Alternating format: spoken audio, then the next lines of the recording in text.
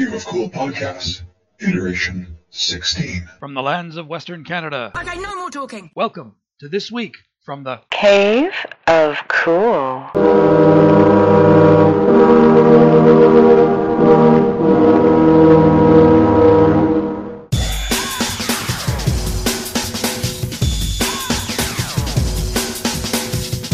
From the lands of Western Canada, the Wakanda of the North, welcome to This Week from the Cave of Cool. I am Kelvin Heighton. And I'm MD Jackson.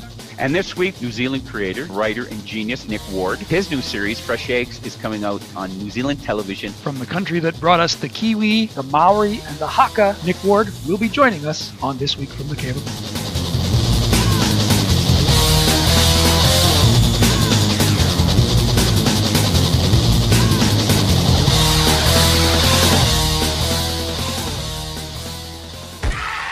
Putting your foot in everything and making it worse for us. The new series. I mean, I admit that sometimes... Okay, no more talking. Now Ross has escaped, and who knows where he's gone and what's going to happen to us if we don't find him. And oh, yeah, now there's another dead body. They've made dangerous enemies. There's a new player in town. And they don't even know it. If they want a war, they've got one. From Otahanga, New Zealand, we are joined by co-creator of the New Zealand television series Fresh Eggs, Nick Ward. Hello, Nick. Hello. It's my pleasure to be here. I'm telling you guys, I'm so excited because back when I was a struggling young blogger, when I had nobody that showed up to read my balloon juice, even though I posted every day, Nick found some joy in what I posted, and he contacted me, and he supported me, and he was great. And now he went and gone and make himself famous, and I can't believe that his show is so good. I mean, I'm just overwhelmed with the joy that I know somebody like you and MD too, who are talented people. How do I ever get these people around me? I mean, I'm only stuck with biker chicks and reprobates. And sure, you two qualify in that latter category, but it's just I'm just amazed that you've had such success with this and everything. I mean, I always hoped you would, but it's always that kind of thing where you know somebody well enough that you think, okay, if he doesn't, I'll just make him feel good about himself. Well, right? I feel very good about myself after that intro, Cal. You should. To be honest, be perfectly honest, I'm a 20-year overnight success. Yeah, I hear that. I've seen the things that you've done, and then you come up with this brilliant show. Like, I would ask you, was that always percolating inside you? Like, this was always waiting to come out? Like, what was the thing that inspired it? It wasn't Fresh Eggs. Was it murder? Like, did you shoot a man in Reno just to watch him die like I did? Well, let's just say you encounter a lot of stories in your life. And sometimes you think, wouldn't it be great if I could thread all these stories together into one narrative? And I didn't have the narrative. And then I moved to where I am now, Otahanga, which is nowhere near the big cities. I was in Auckland, which is kind of our biggest city here in New Zealand. It's got over 1 million people, I'll have you know. So I moved from Auckland to Otahanga, and I tell you what, I was a lot happier all of a sudden. And then I thought, well, this is it, because I started encountering lifestyle blockers, people who'd moved out to start the contempt with which the locals treated them was delicious. And I thought to myself, I got something here. And it's so funny because you capture all of it. Like, I'm telling you, the one scene where I had to laugh out loud, and I told it to my 78-year-old mother, and she almost peed herself laughing. When the funeral is for the girl, of course, the old woman who died, with her last words being, "At least you're not the chinks." Right? Which is the greatest last words anybody ever expressed. But she takes these sausage rolls to the local community center when the funeral happens. And I know those women because my mother's belongs to a local Ukrainian Orthodox church, and they have a pierogi separate like 4 times a year. And if any other woman made the coffee or brought the desserts or made the pierogis, it would be open rebellion. I mean, that woman would be found dead in the bathroom, right? Strangled with a piece of cord. right?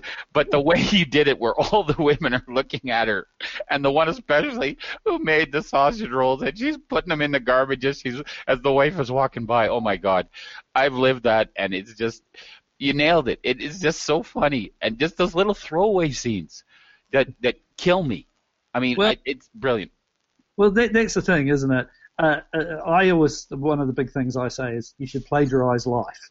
Oh. And we've all been in that room where you are an outsider, and the locals have one of two choices. One, they can welcome you with open arms, or they can treat you with complete disdain. Right. And to be really honest, the disdain is actually in many places in New Zealand. We are really lovely to people. Say, oh, New Zealanders are so nice. We are nice to people that are not from New Zealand, because we want a good impression. Oh, they're from America, or they're from England, or they're from Germany. We really want to impress people that are from other countries. But you don't give a shit about other New Zealanders. We are horrible to each other. We are horrible. And that's what's so great about it. I mean, you got such nice people that in any other community would be fine. But it's almost like they're being drawn to do bad things because of the environment they're in. No, I was going to say, when we pitched the show to a funding body here in New Zealand, which is New Zealand On Air, and they give you the money. So I had to stand up in front of these people and tell them that this is the show we want you to make. How did you ever get away with that? That's my question. Like, did you tell them all the things, or did you leave it out and then hope that they wouldn't have like a guy on set that was checking out your business and would let you get away with that? Because I could see some guys in the corporate room like hanging themselves. How'd you get away with it? I'm really not sure. There was an upheaval in New Zealand TV making at the time. There had been a lot of controversy around shows that we had been making. There was a lot of talk that the shows we had been making were too bland and like Canada, like CBC, yeah, okay. They were too bland, and they were inspired by overseas stuff. And this thing had been in development for a while at TV New Zealand, and I began to feel it as though it was the deformed, ugly cousin they kept in the basement. Right. But they wouldn't let him go, right? Like they wouldn't like put him out of his misery. Well, let's write it. We're not sure about this. Let's give him some money to write another episode. So, so when we went in front of the board, we had 3 episodes written, and we had a story title for the whole thing. And then what happened was, and this was the crazy thing, was we just sat there and there was all these nodding heads all of a sudden. And then at the end they had questions, and one person said from the board said, about the racism in the script. And I said, well, have you been to the country recently? I'm just writing from truth, baby. Yeah, that's what it is. Plagiarize life. It's so much more interesting than plagiarizing other people's products. Oh my God, it's so original. I mean, I can't get over that pony too. Like, I'm telling you, that long shot of you running across the field, I mean, give yourself the best part, right? That's the way it is. And when you nail that pony and it did nothing, all right? And then, of course, episode 2, when the vet looks at that bucket and it's got the hole in it, and he puts it together, and then finally the pony stands up. I mean, I'm loving it. I want me, Ganesh, and that pony to be trapped on a desert island, and Ganesh trying to like motivate me, and I want to kill him every second, right? Because I'm afraid of the pony, I'm afraid of Ganesh, and I told Mike, my MD, that I have a whole story around me and Ganesh, because that is just brilliant. And you keep introducing these maniacs, and it just piles on, and I'm telling you, I can't tell enough people that this is funny, because I think the world has been waiting for something like this. So now, Dr. Ganesh is this ridiculously positive character he's introduced in episode 2. Overly positive. Now, Nick, you told me that he was based on a mate of yours. Yeah, he's based on a mate of mine called Ganesh Raj, and he's this guy who's just like, oh, my friends, how are you? And he's a terrible gossip as well, you know. But he's also just the guy you want to be around, you know. He's so great. He'd save your life. He'd save your life on a tropical island. Oh yeah, and he runs a restaurant, and just recently they've gotten to the top 50 restaurants in New Zealand. Wow. And but he was so great that we auditioned him for the role, and he was good, but he needed work, and Right.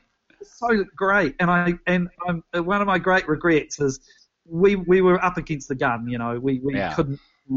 We didn't have the time to be able to work with him, and you had to cast a professional actor. So well, yes, we did, but I wish. But he found the Ganesh in his heart, the Ganesh in his soul, right? Well, yeah, well, it was an easy character to put on the page because I knew exactly what Ganesh would say, and then he, no, listen, Matt, my little blue pills, they're a game changer, dude. That's right, and he's got their hold in their hands, right? Like he's just so helpful, and he's waiting for an animal bite, like it was his whole thing. And he works every second day because the people are racist and they won't go see him. And like just those little things just crack me up, and it doesn't bother him, of course, right? Like he's just game for anything. Like he'll take out an appendix in the Arctic, right? He'll fly to Antarctica to take out some guy's appendix. You wait and see where this character goes. Oh, I can't wait. I think you'll be delighted. Oh, I can't wait, man. Because with dead bodies, a doctor's got to be involved, right? They were taking the cop to. Like I've only seen episode 1 and 2, and I'm dying. I'm killing people. No, I just want to take us back for a minute because for our Canadian audience. This is not something. I mean, it's a genre of television series that we're familiar with. People from the big city move to the country, and find a lot of really strange characters. This is something that happens on CBC all the time, right? And I think we talked earlier about Schitt's Creek, yes, which is on Canadian television right now. It's a comedy about big city people moving to a small town and what they find, and it's a little bit dark. But Fresh Eggs is really dark. But funny and dark. Like you don't feel like you're not disappointed. You want it to be darker. You like it. You just. I'm waiting for more crazy, right? Now I Nick, love crazy. You said that there was a controversy that New Zealand television was too bland, and they obviously needed something a little more spicy. But what made you think that it had to go with this dark? Well, to be really honest, I thought, why didn't I just? Because I had been, look, I'll be honest with you guys, I've been working on a lot of stuff that was great, and then I had been working on some stuff that was just beyond bland, and you'd come with great ideas on the story table, and then this bland show would hit the air, and you'd go, because I'd worked on great shows like Outrageous Fortune and West Side, which had really pushed the boundaries. So I wanted to push more, and then I was stuck working on this ultra bland show that was soul destroying. Every day it was soul destroying. So every time an idea got turned down or something, I would go home and I would work on this crazy idea that I had. I wasn't writing as a script, but I was putting more and more ideas into it and working out the spider web of the story. Right. And it was a kind of a. It was let's say it was a reaction to that. It was a reaction to the. So I wanted to take something, and of course I went to extreme. But it must be tremendously satisfying that it's got this kind of response. Like people have not looked at you and go, "Oh my God, this man must be locked up," but they're actually thinking, "Wow, this is great. This is what we needed. This makes me laugh." Well, and I hate that I laugh at it, but I love it. This really reflects. Out here in the rural districts of New Zealand, the comedy is black as, Right. Because death is all around us, like constantly. You forget that pork chops come from pigs. Right. Come from cows. Animals get shot every day in the country, right? Animals shot every day. I mean, there's these beautiful birds here in New Zealand called pukekos, which are colourful, flightless birds. Well, they can fly a little bit. And you're walking around, and I love them. I think they're beautiful. And I was talking to a farmhand the other day. He said, "Oh, yeah, if we see them, we just run them down. They spread disease, You monsters." Yeah, they're cold-blooded, eh? So if you're in there long enough, you'll become a psychopath and kill everything that moves or... Tell me the chicken lives. Tell me the chicken lives. You wait. I'm not going to tell. I don't get attached to nobody, right? So in the show, you've got the two characters, Wade and Penny, and they've moved to the country, and the first thing they find are these fresh eggs, and she's marveling that they're still warm. And of course, the first thing they want to do is try and sell them. And there was a good point that one of the characters says that you're going to start selling fresh eggs, aren't you? Because it's like everyone, all the, what did you call them, lifestyle blockers? Yeah, lifestyle. But look, you picked up on. You're very good keeping me and Cal online there, because this is the story of a couple that move out to the country to get the good life, but they get anything but. Mm-hmm. And I was having a drink in the pub, and I was chatting to a local guy, and they're putting a new expressway here on the Kapiti Coast, and the expressway means now it's going to open up, and city people will be able to have city folk. They'll be able to a half-hour drive from town. So what was an hour and a bit is now just an hour. So we're basically becoming a suburb of Wellington, and a lot of lifestyle blockers are moving in as a result. And this guy's the disdain in his voice as he sucked back his beer was, he said, "Oh, yeah, fresh eggs." And I said, "What?" He says, "Yeah, that's what we call them, fresh eggs. Because the first thing they do is they put up an effing sign that says fresh eggs." And he goes, "What? We don't have fresh eggs. We all have fresh eggs. We all have chickens. The only people that buy their bloody eggs are other lifestyle blockers travelling through, So you hear the bitterness, right? And you just knew there was a show in there.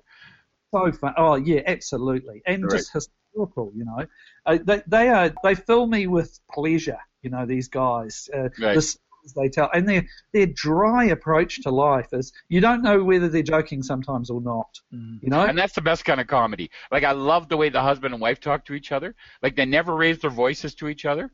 It's also calm and reasonable, and the way she tries to support him, because she would just rather shoot that cop, right, dead. But she wants him to feel good about his negotiating skills and as a man. And it's just like, it's slowing down the process, because she's ready to, step on his nuts and take a bullet through him. And it's just hilarious the way those conversations are brilliant. That's what I love the most. Well, that's how Kiwis talk. And I have a feeling that Kiwis and Canadians, we share a kind of a strange sensibility. We're pretty laid back about life, and no one wants to make a fuss. That's it. We want to be polite to each other, right? Yeah. And we're trapped in the snow with each other for like 6 months a year, so that makes us almost learn how to live with others, but we still want to kill them. Which is it's being polite and wanting to kill them. I think you captured that beautifully. Well, actual fact, I do think it was one of the things, when you talk about it, was a lot of what we put, I don't know whether this has a similar vein in Canada, but a lot of what we put on television is sort of watered down versions of shows from overseas. Right, and we do that too, yeah. And we haven't really put Kiwis on screen. And so one of the best things has been the feedback I've got from people that said, "That's us. That's just like us. Where we live. That's like where we live." And I'm going, Jesus, is it? Yeah. We're murderous sons of bitches, because we'll do it, man. We'll take you out. I mean, you've never really been invaded. So I'm sure if the aliens land there, if they land in New Zealand, we'll hear about them for 10 minutes, and they'll be in fried buckets of chicken, right? They'll be edible. Because we'll just hear about you people just taking them out. Because it's like the same thing with Canadians. They think we're all sweet and loving and beautiful. But, piss us off. And, we've gone to war and we've made some damage. We've made some enemies. The Germans, Nazis didn't want to fight the Canadians. They'd rather fight Americans, which really shows you that, we're evil. Rommel said that he was very impressed by the New Zealanders in the African campaign, and he felt that New Zealanders were the best guys to have in an African with the most impressive troops, which is crazy because there's no deserts in New Zealand. That's right. But over there, how do you train for that? You just adapted to it and dealt with the situation and made a joke about it and shot some Nazis like it should be. Yeah, I'd like to say I did that. Right. I was in the Territorial Army. I was there for 6 weeks, and at the end of it, they didn't expect me to come back. Well, I was an air cadet, and the same thing happened, right? They said, "Calvin, we're not giving you a gun because you're going to use it on your subordinates," right? And then they didn't have tasers at the time, or I would ask for one. Because as a teacher, I definitely asked for one, but they wouldn't give me one either because they thought I'd be irresponsible with them. And looking back, they were right. I would have I'd- used the privilege. All right. Well, now there's a lot of extreme characters in the show, very extreme. But there's actually one character that I want to talk about who shows up in episode 1, and his name is Pig. And he's a big, big, scary guy. But apparently he's not. He's played by a guy who's not really, he's playing against type. Tell me about the actor who plays Pig. Mike, this is a good story, because we had looked at a lot of quite really bad, really heavy hitter actors, New Zealand actors for this role.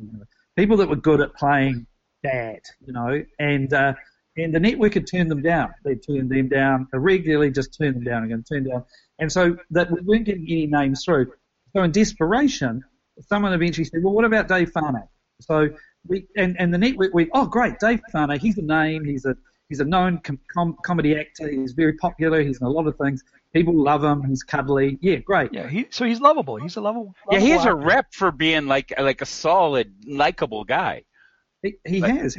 He is a really and I'm personal friends with Dave. So and he's a lovely dude. And and then I suddenly went, oh my God, we cast Dave Farnay. This character is really important because the whole show hinges on him and what a monster he is and how bad. Everything starts with Nick, And I went, oh no, we cast this cuddly, funny comedian in the role, and he turned up, and I forgot, and it's my fault, man. I forgot Dave Farnay is not just he is a brilliant actor. He's a brilliant actor, and he became like he was terrifying. He was terrifying. He was. They did an interview with him online, and he was so gentle and kind and sweet, and they showed like his filmography and stuff, and I went, who the hell is that guy? I don't know him at all. I just seen this maniac, and I assumed he was like a Dave Bautista who played like these badasses, right? But no, and that is wonderful. Like when you see that and you realize he's against type and he's so effective. It's beautiful. He said to me, we had the media screening, and he said to me, oh, it's so great to be able to play a big black bastard. I mean, like what did you ask for more, right? Well, kudos to him, because I mean I didn't know him at all. Neither did I. But just all I saw was his performance on the screen, and he was terrifying, scary guy. And of course you're building him up with his backstory now, with his wife Lulu. Oh, and his crew. She's a sweetie. I want to love her. She's my new fiance. I would be careful of Lulu. I know. I wouldn't make it to the honeymoon.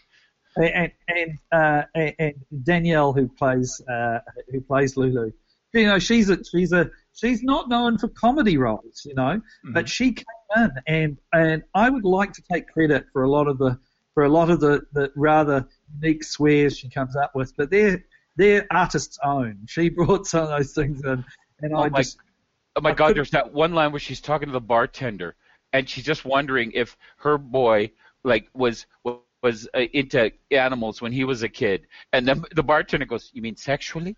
And she just gives her that look, and they hold it for like 5 seconds, and it's like she doesn't know what to say, and it's like it's so brilliant. Like as an actor, as an actress, when you see that, it cracks you up, because that she would have a response, but that question just hit her so off, right? I do have to say one thing I'm really, really pleased with is that we put space in the show. There's bits, like when the cop drinks the coffee and they're waiting for her to make the coffee with the coffee machine. There are pauses where nobody says anything, right? And that's pretty unique for New Zealand shows, because we tend to fill every piece of air with speak. And I remember working on another show where the writer said to me, "Nick, talk is cheap, so put more talk in." I was going, for fuck's sake. No, sorry. It's the silences, it's the looks, it's the people just going, they won't want to say, "What the fuck are you talking about?" But they just kind of pause and just wait for someone else to say something. Yeah. And that's brilliant, man. It just holds the comedy, and I'm waiting for it. And I'm seriously, I don't wait for a lot of entertainment. I don't seek, when I seek out entertainment, I have to have it, because that's just Calvin's way. And it's the same thing when I watch this. It's just I'm waiting and I'm waiting and I'm never let down, man. I wouldn't just say that as a friend, but it cracks me up. I can't get enough people to watch this. Well, it's interesting because another thing, I remember once writing a script and I'd ended the commercial break on a cliffhanger, and Right.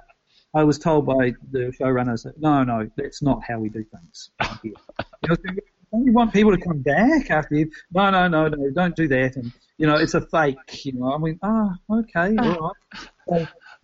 So when I got the chance to write my own show, I put a cliffhanger on every freaking ad break and a cliffhanger on the end of it. That's great. That's great. Like you're getting back on everybody, whoever like dissed you in your life.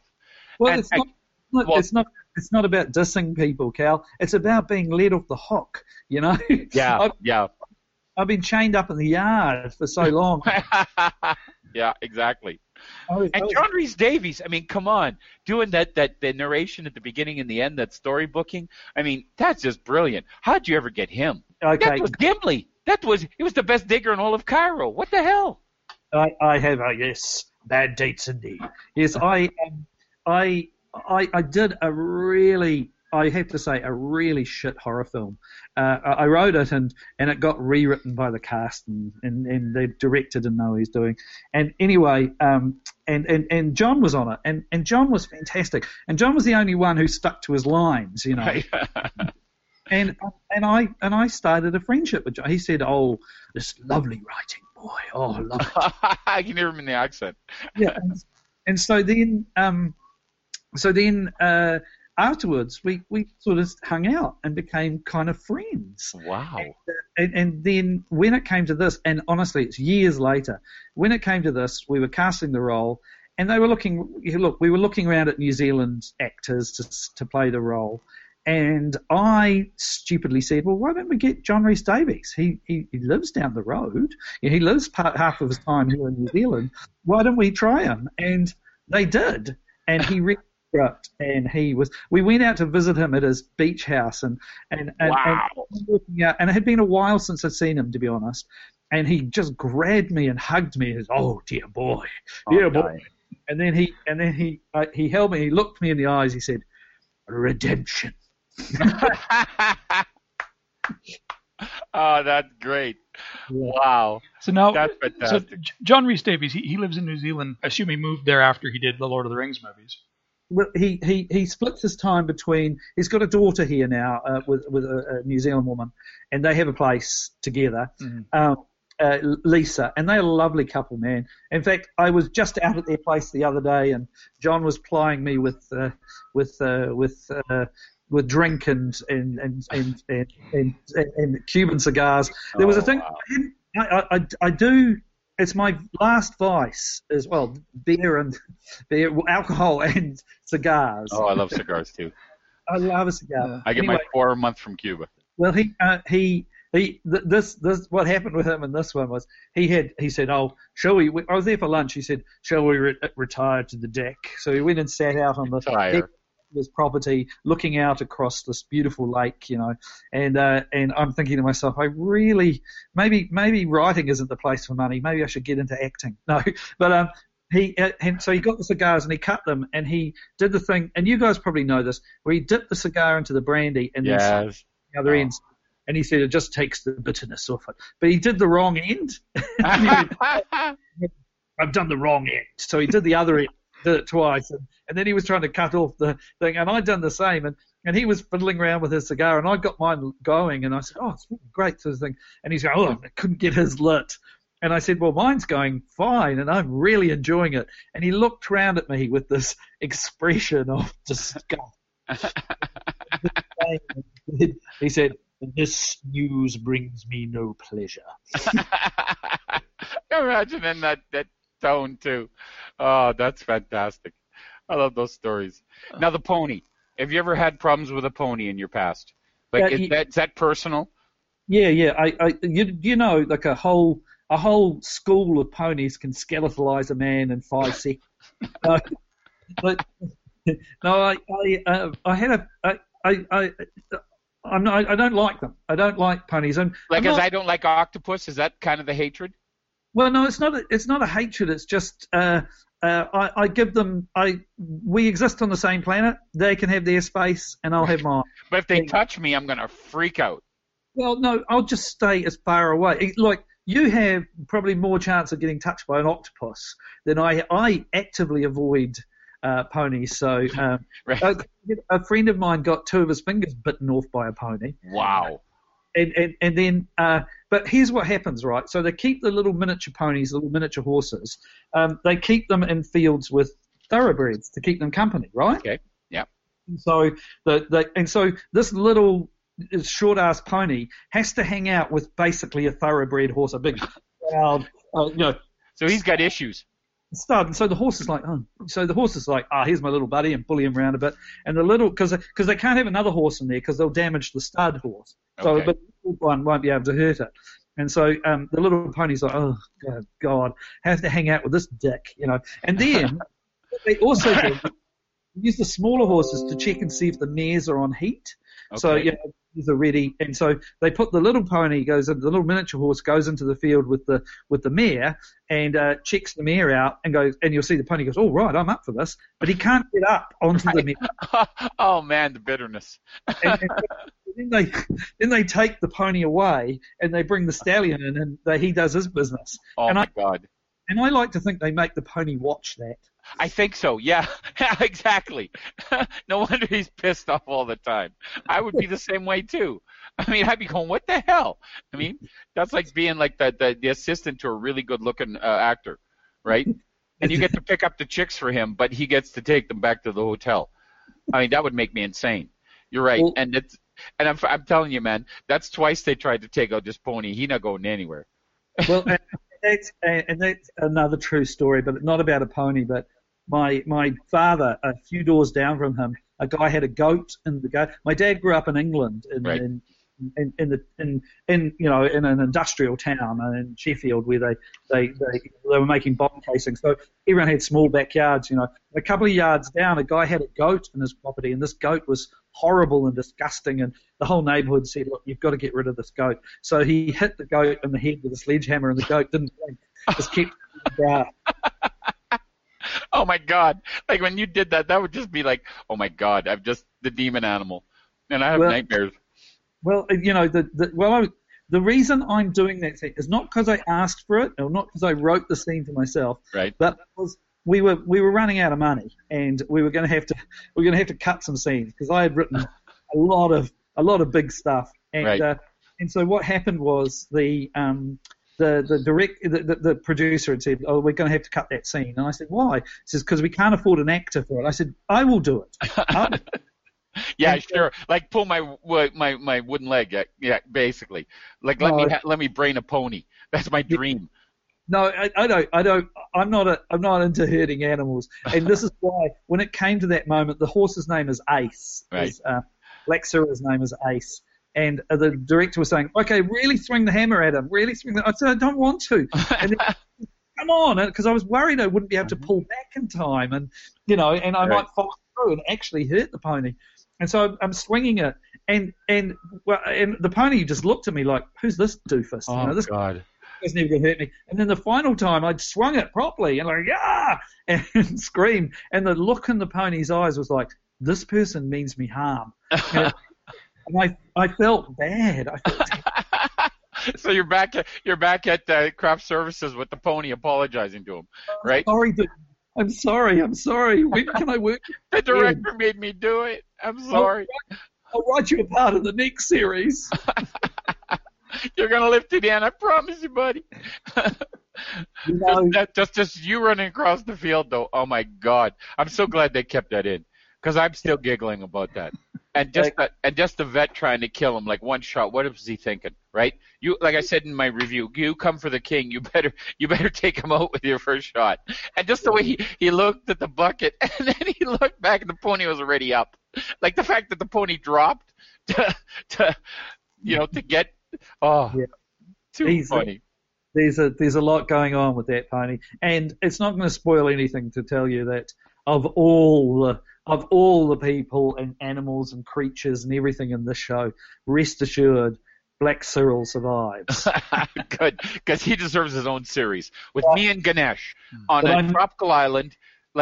And then we find drug dealers and human traffickers that come to the island, and I want to escape, but Ganesh wants to save everybody. So he's pissing me off, right? And then we got to deal with this pony. So that's a great show. So if you're ever out of ideas and you're pitching, remember that one. Cal, you've really thought this through, haven't you? I tell you, of all my years of working as a writer, I have found I've got this theory, okay? And what happens is I'm always approached at parties by people with ideas. And, you know, your idea, of course, is brilliant, and I'm going to steal it and pass it over to my own. Good. Yeah, but, How about the guy that plays me to look like me? Well, it'll probably be me, won't it? Yeah, thanks. But they'll come up to me at a party and they say, look, I've got this great idea for this. And I'll go, yeah, no, I've got my own ideas. I'm good to go. Yeah, it's cool. And they will be insistent about telling me their idea. And like 10 times out of 10, I have yet to hit a really good one. They're a really terrible idea, you know, like that has no beginning or middle or end or about anything, you know. And anyway, so this, whenever they come up to me, I found out there is a direct correlation between how bad the idea is and how vehemently they want to protect it from anyone else taking it. Don't steal this idea now. So you're saying my Danger Cat 2.0 is a non-starter? Is that what you're saying? No. Because then what I will generally do is I'll say to them, before they say anything, I'll say, oh, don't tell me your idea because I'll steal it. You know, right. So they stop. Yeah, they stop. They think it's so good. Yeah. But I stole fresh eggs from someone else, you know. Right. And I stole the idea from someone else. So. Now, Fresh Eggs is what you're currently working on, but I just wanted to touch on another project that I've seen of yours, which was a short computer-animated movie called First Contact, which you can see on YouTube, which is all about the aliens and why they treat human beings the way they do, and the fallout that happens because of when the superiors find out. Tell me a little bit about that short film. What happened? I was working with a guy. An old friend of mine works at the media design school, and so he said, "Oh, you know, the kids make these movies," and he showed me some of the movies, and I went, "They're great, but there's no stories here." He went, "Yeah." I said, "Well, how about I write you a story, and you guys can take the script and just shoot it, you know?" And he went, "Oh yeah, that'd be great." Anyway, so I went off and I wrote this, and it was from a conversation I'd had with a mate of mine.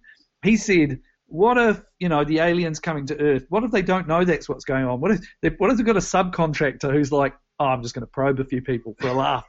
Right. And when he tells the aliens, they go, you did what? What happened now? Oh my God, what do they think of us? And that was the beginning of the idea. And they did it. Actually, in fact, it wasn't the first one they did because it was quite complicated. And then he looked and said, well, actual fact, my class, they're doing environments, they're doing vehicles, and they're doing set replacement and stuff like that. Could you write something that did that? So I sat down with them, and we did something to tick all the boxes for the students. And so then I wrote this one called Das Tub, which is another one you'll find. You'll be able to see some of my acting in it. Because, again, someone didn't turn up on the day, so I said I'd step in. And, I'm really proud of that one. And that one actually Das Tub actually got selected by Ridley Scott as a finalist in a festival. And, wow. And it even qualified. It got first place in a lot of these festivals and qualified to go forward for the Oscars. But when you see Das Tub, you'll realise why it was probably best it never became an Oscar contender. Because they'd have to show a clip on the ceremony, right? Yeah, that would be interesting. Because now Das Tub, that's like Das Boot, the German submarine movie. It is a submarine movie. Okay. But what happened in it is I'm basically nude in it. Oh, great. Well, did that traumatize me? No, but I didn't go the full nude. I'm not the full nude in it because you didn't do the full Monty, no. No, I didn't do the full Monty, but I wore my boxer shorts, you know, my shorts, and so I had these black shorts on, and they had to digitally remove them because you kept catching them. So they had to kind of remove them. You don't really see anything, but you keep catching sight of the shorts, and Right. and I was in a shop in town, a hi-fi shop in town, and this excited young man. I turned around, there's an excited young man there, and he went, "I spent all weekend removing your underwear," and I went, "What?" There's all these people looking, and I'm going, no, it's not like that at all. He went, no, I did it digitally. No. Oh yeah, that makes it all better. So well, I have to look up Dust Tub, but First Contact is hilarious, especially the fact that the guy doing the review is the alien's brother-in-law. Yeah. I gave you this job because Sharon asked me to. I think it was Sharon. Yeah. But it just also, I don't know how they did it whether they did motion capture or whatever, but the expressions on that character's face, it's like, Des, it's your review. Yeah, it's hilarious. But getting back to Fresh Eggs, so we're three episodes in. How many episodes are there in the season? There are 6 episodes. Okay, 6 episodes, and so we're. So what's next? Is there room for a sequel, or does everybody just die? Is it just like nobody lives? Will Pony be the only living one in the sequel? I'm not going to tell you, Cal. I don't want to. Don't do that. Now, if you're in New Zealand and you want to watch it, what channel is it on and what time is it on? Well, it's on TV2 at 8:30 on Tuesday nights. Wow, you got like a prime spot. Now, is TV2 like an HBO of New Zealand, or is it like a regular network? It's a regular network. Wow. Like, see, we would never see something like that on CTV or CBC, our local networks. I mean, they would never be that brave. So when I see this, I mean, and again, when I see the bad reviews you get, which are delightful, are delicious, but to see that it actually got on TV, I mean, are you sure that you're not getting calls from people who are going, what the hell did we sign up for? What are you doing to us, right? You're going to kill network television in New Zealand. Are you getting any of that? Listen, no, I can proudly say that it is the most watched drama, scripted drama in New Zealand at the moment. Wow, fantastic! Okay. Now you describe it as a drama, but it is very funny. Well, it is. It's a comedy. It's a comedy drama. Yeah, it's kind of like a. I was when we were talking about Schitt's Creek, I said it was kind of a mashup of Schitt's Creek and Breaking Bad. So so it's a little strange. But now. Actually, I'm going to ask you this. I meant to ask you this up top. Have you been renewed? Well, this is the thing. It's a good question right now because as we talk in the funding body, we put series 2 into them to say, here's what we might do, and this is our proposal, and then they will fund me to start developing it as a second series. We'll find that out today. Probably right now while we're speaking, there'll be some meetings and deliberating about it. Well, how long did it take to develop it? Like if they give you the okay, when would season 2 actually air? Well, you're already hanging out for it, aren't you, Cal? Of course. Well, I think we're putting into our proposal is saying, look, we want money to write 2 episodes, and then we'll go from there. Right. If you like, then give us the full funding, and I don't know if this is the way it'll work. In a dream scenario, this is the way it works. But we're going in pretty strong. We've had really great reviews. We've had really great word of mouth. We've had the numbers. We really have had the numbers. So you can show them that it's worth their while. Was that the same way with the first season? Did you have to like 2 and then 3 and then like that, or did they give you the full 6? No. It started off. I wrote 1, and they sort of went, "What the hell is this?" Wrote 1, and then and it stayed pretty true to what you see on screen as well. And then they said, "Well, okay, you need to write another one." And went, "Okay." So I wrote 2, and that stayed pretty much the same as pretty much what you see on screen is what I wrote for that. Right. Then they said, "Oh no, we need to see another one," and so I wrote 3. But I really thought, guys, that they were never going to fund it. I thought they're just going to keep throwing money at us, to I don't know, to reach some quota or something, to say. But we'll never see TV. I thought it would never see TV. So as a result, I wrote stuff that I was sure. See, that's what I look at. I mean, I want to sit in that meeting with those guys, and as you leave the room, I want to turn to people and go, "What the fuck is he thinking?" That's never going to get on TV. But the fact that you charmed them all and you got them to do this, and it turned out, it's so much better than I thought it could be. It was like guys that owned a TV network made their own show, you know? Well, actual fact, here's an interesting thing. When I had to stand up and present it to that board of people, I don't have to present this time, but when I had to stand up and present to them, I cried. I got overly emotional, and I said, "Look, I'm just really proud of this work," and my voice cracked, and I cried, and I kind of apologised to the people afterwards, and they went, "No, it was great. It was like," and then later on, I met the person, the woman who was heading up that committee, right? And they rotate it; they have different people on that board. And she wasn't on anymore. She said, "I am so looking forward to seeing your show." And she said, of all the presentations that we've had that those days when people were coming in and presenting us, everybody else seemed to be coming in and thinking, just give us the money.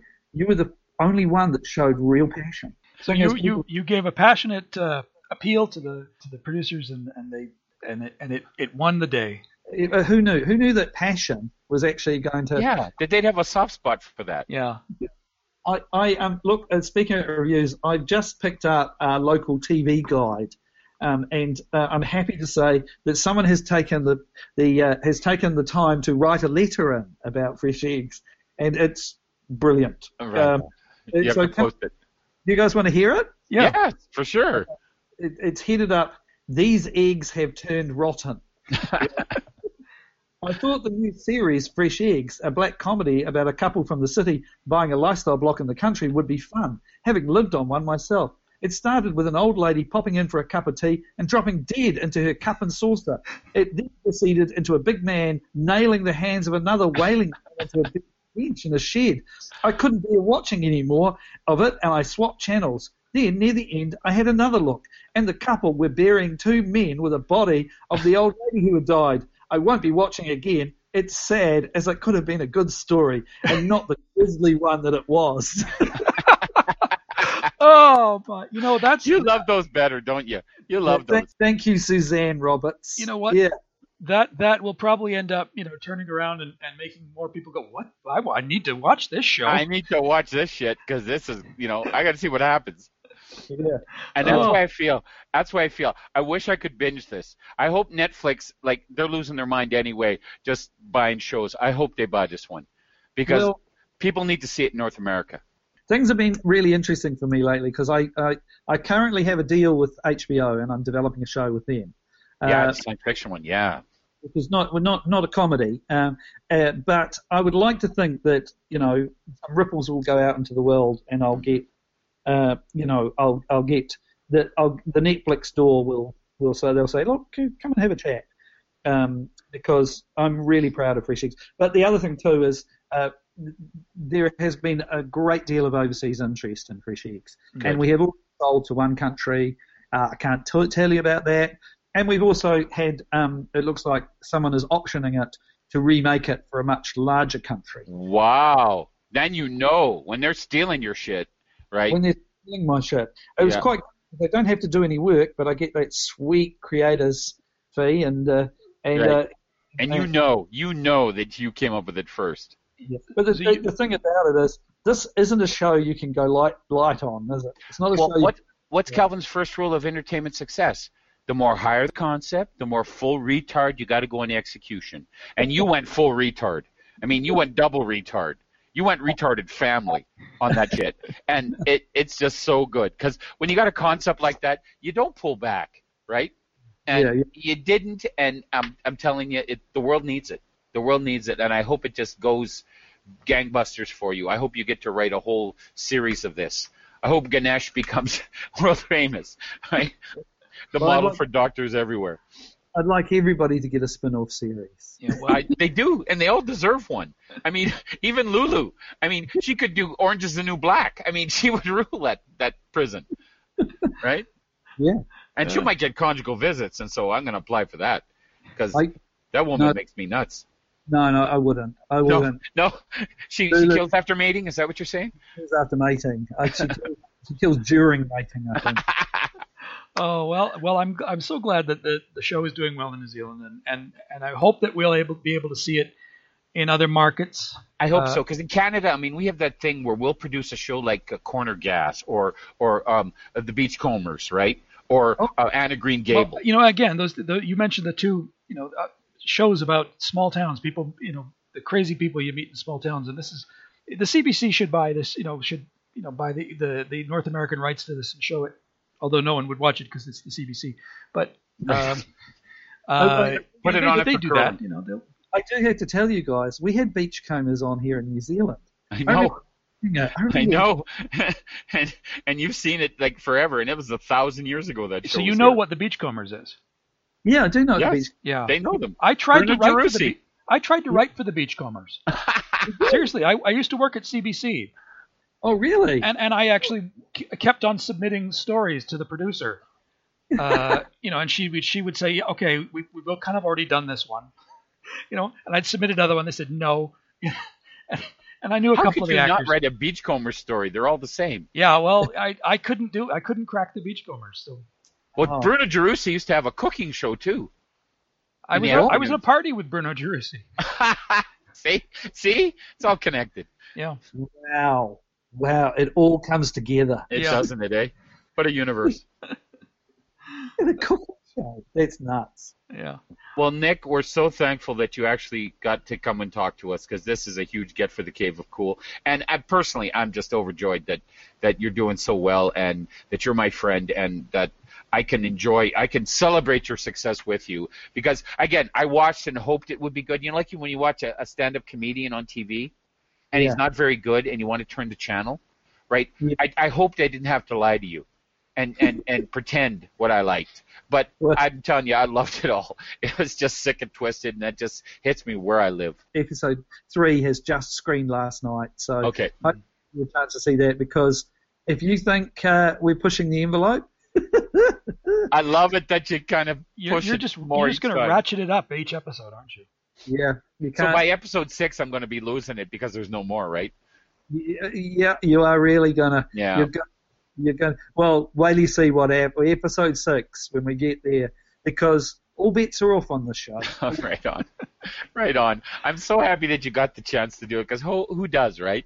Everything gets watered down. Everybody gets marginalized and put in a box. But I'm so glad that people are lost their minds in New Zealand and let this happen, because it's a game changer. Planet Earth needs this now. They need murderous, nice people. I fully expect to at some stage be woken up from the coma I'm currently in, and this is all being imagined, because No, ride it for all it's worth, buddy. I'm walking on air, man, and also a real pleasure to have a chat to you guys too. I have the feeling we might be winding up, and I just wanted to say, Cal, I have been a huge fan of yours for ages, and I love your writing, and I love Cave of Cool. It's top of my my pull down list. Thank you. Of my things I go to, and now that your audio, it's brilliant. So I listen to you guys when I have a walk around. Well, that means the world to me. It really does.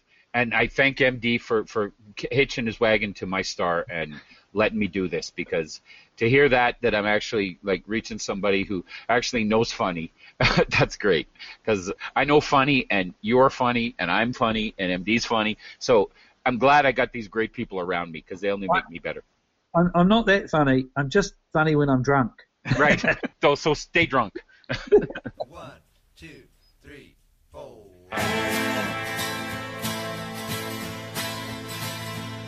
My sister got lucky, married a yuppie, took him for all he was worth. Now she's a swinger, dating a singer.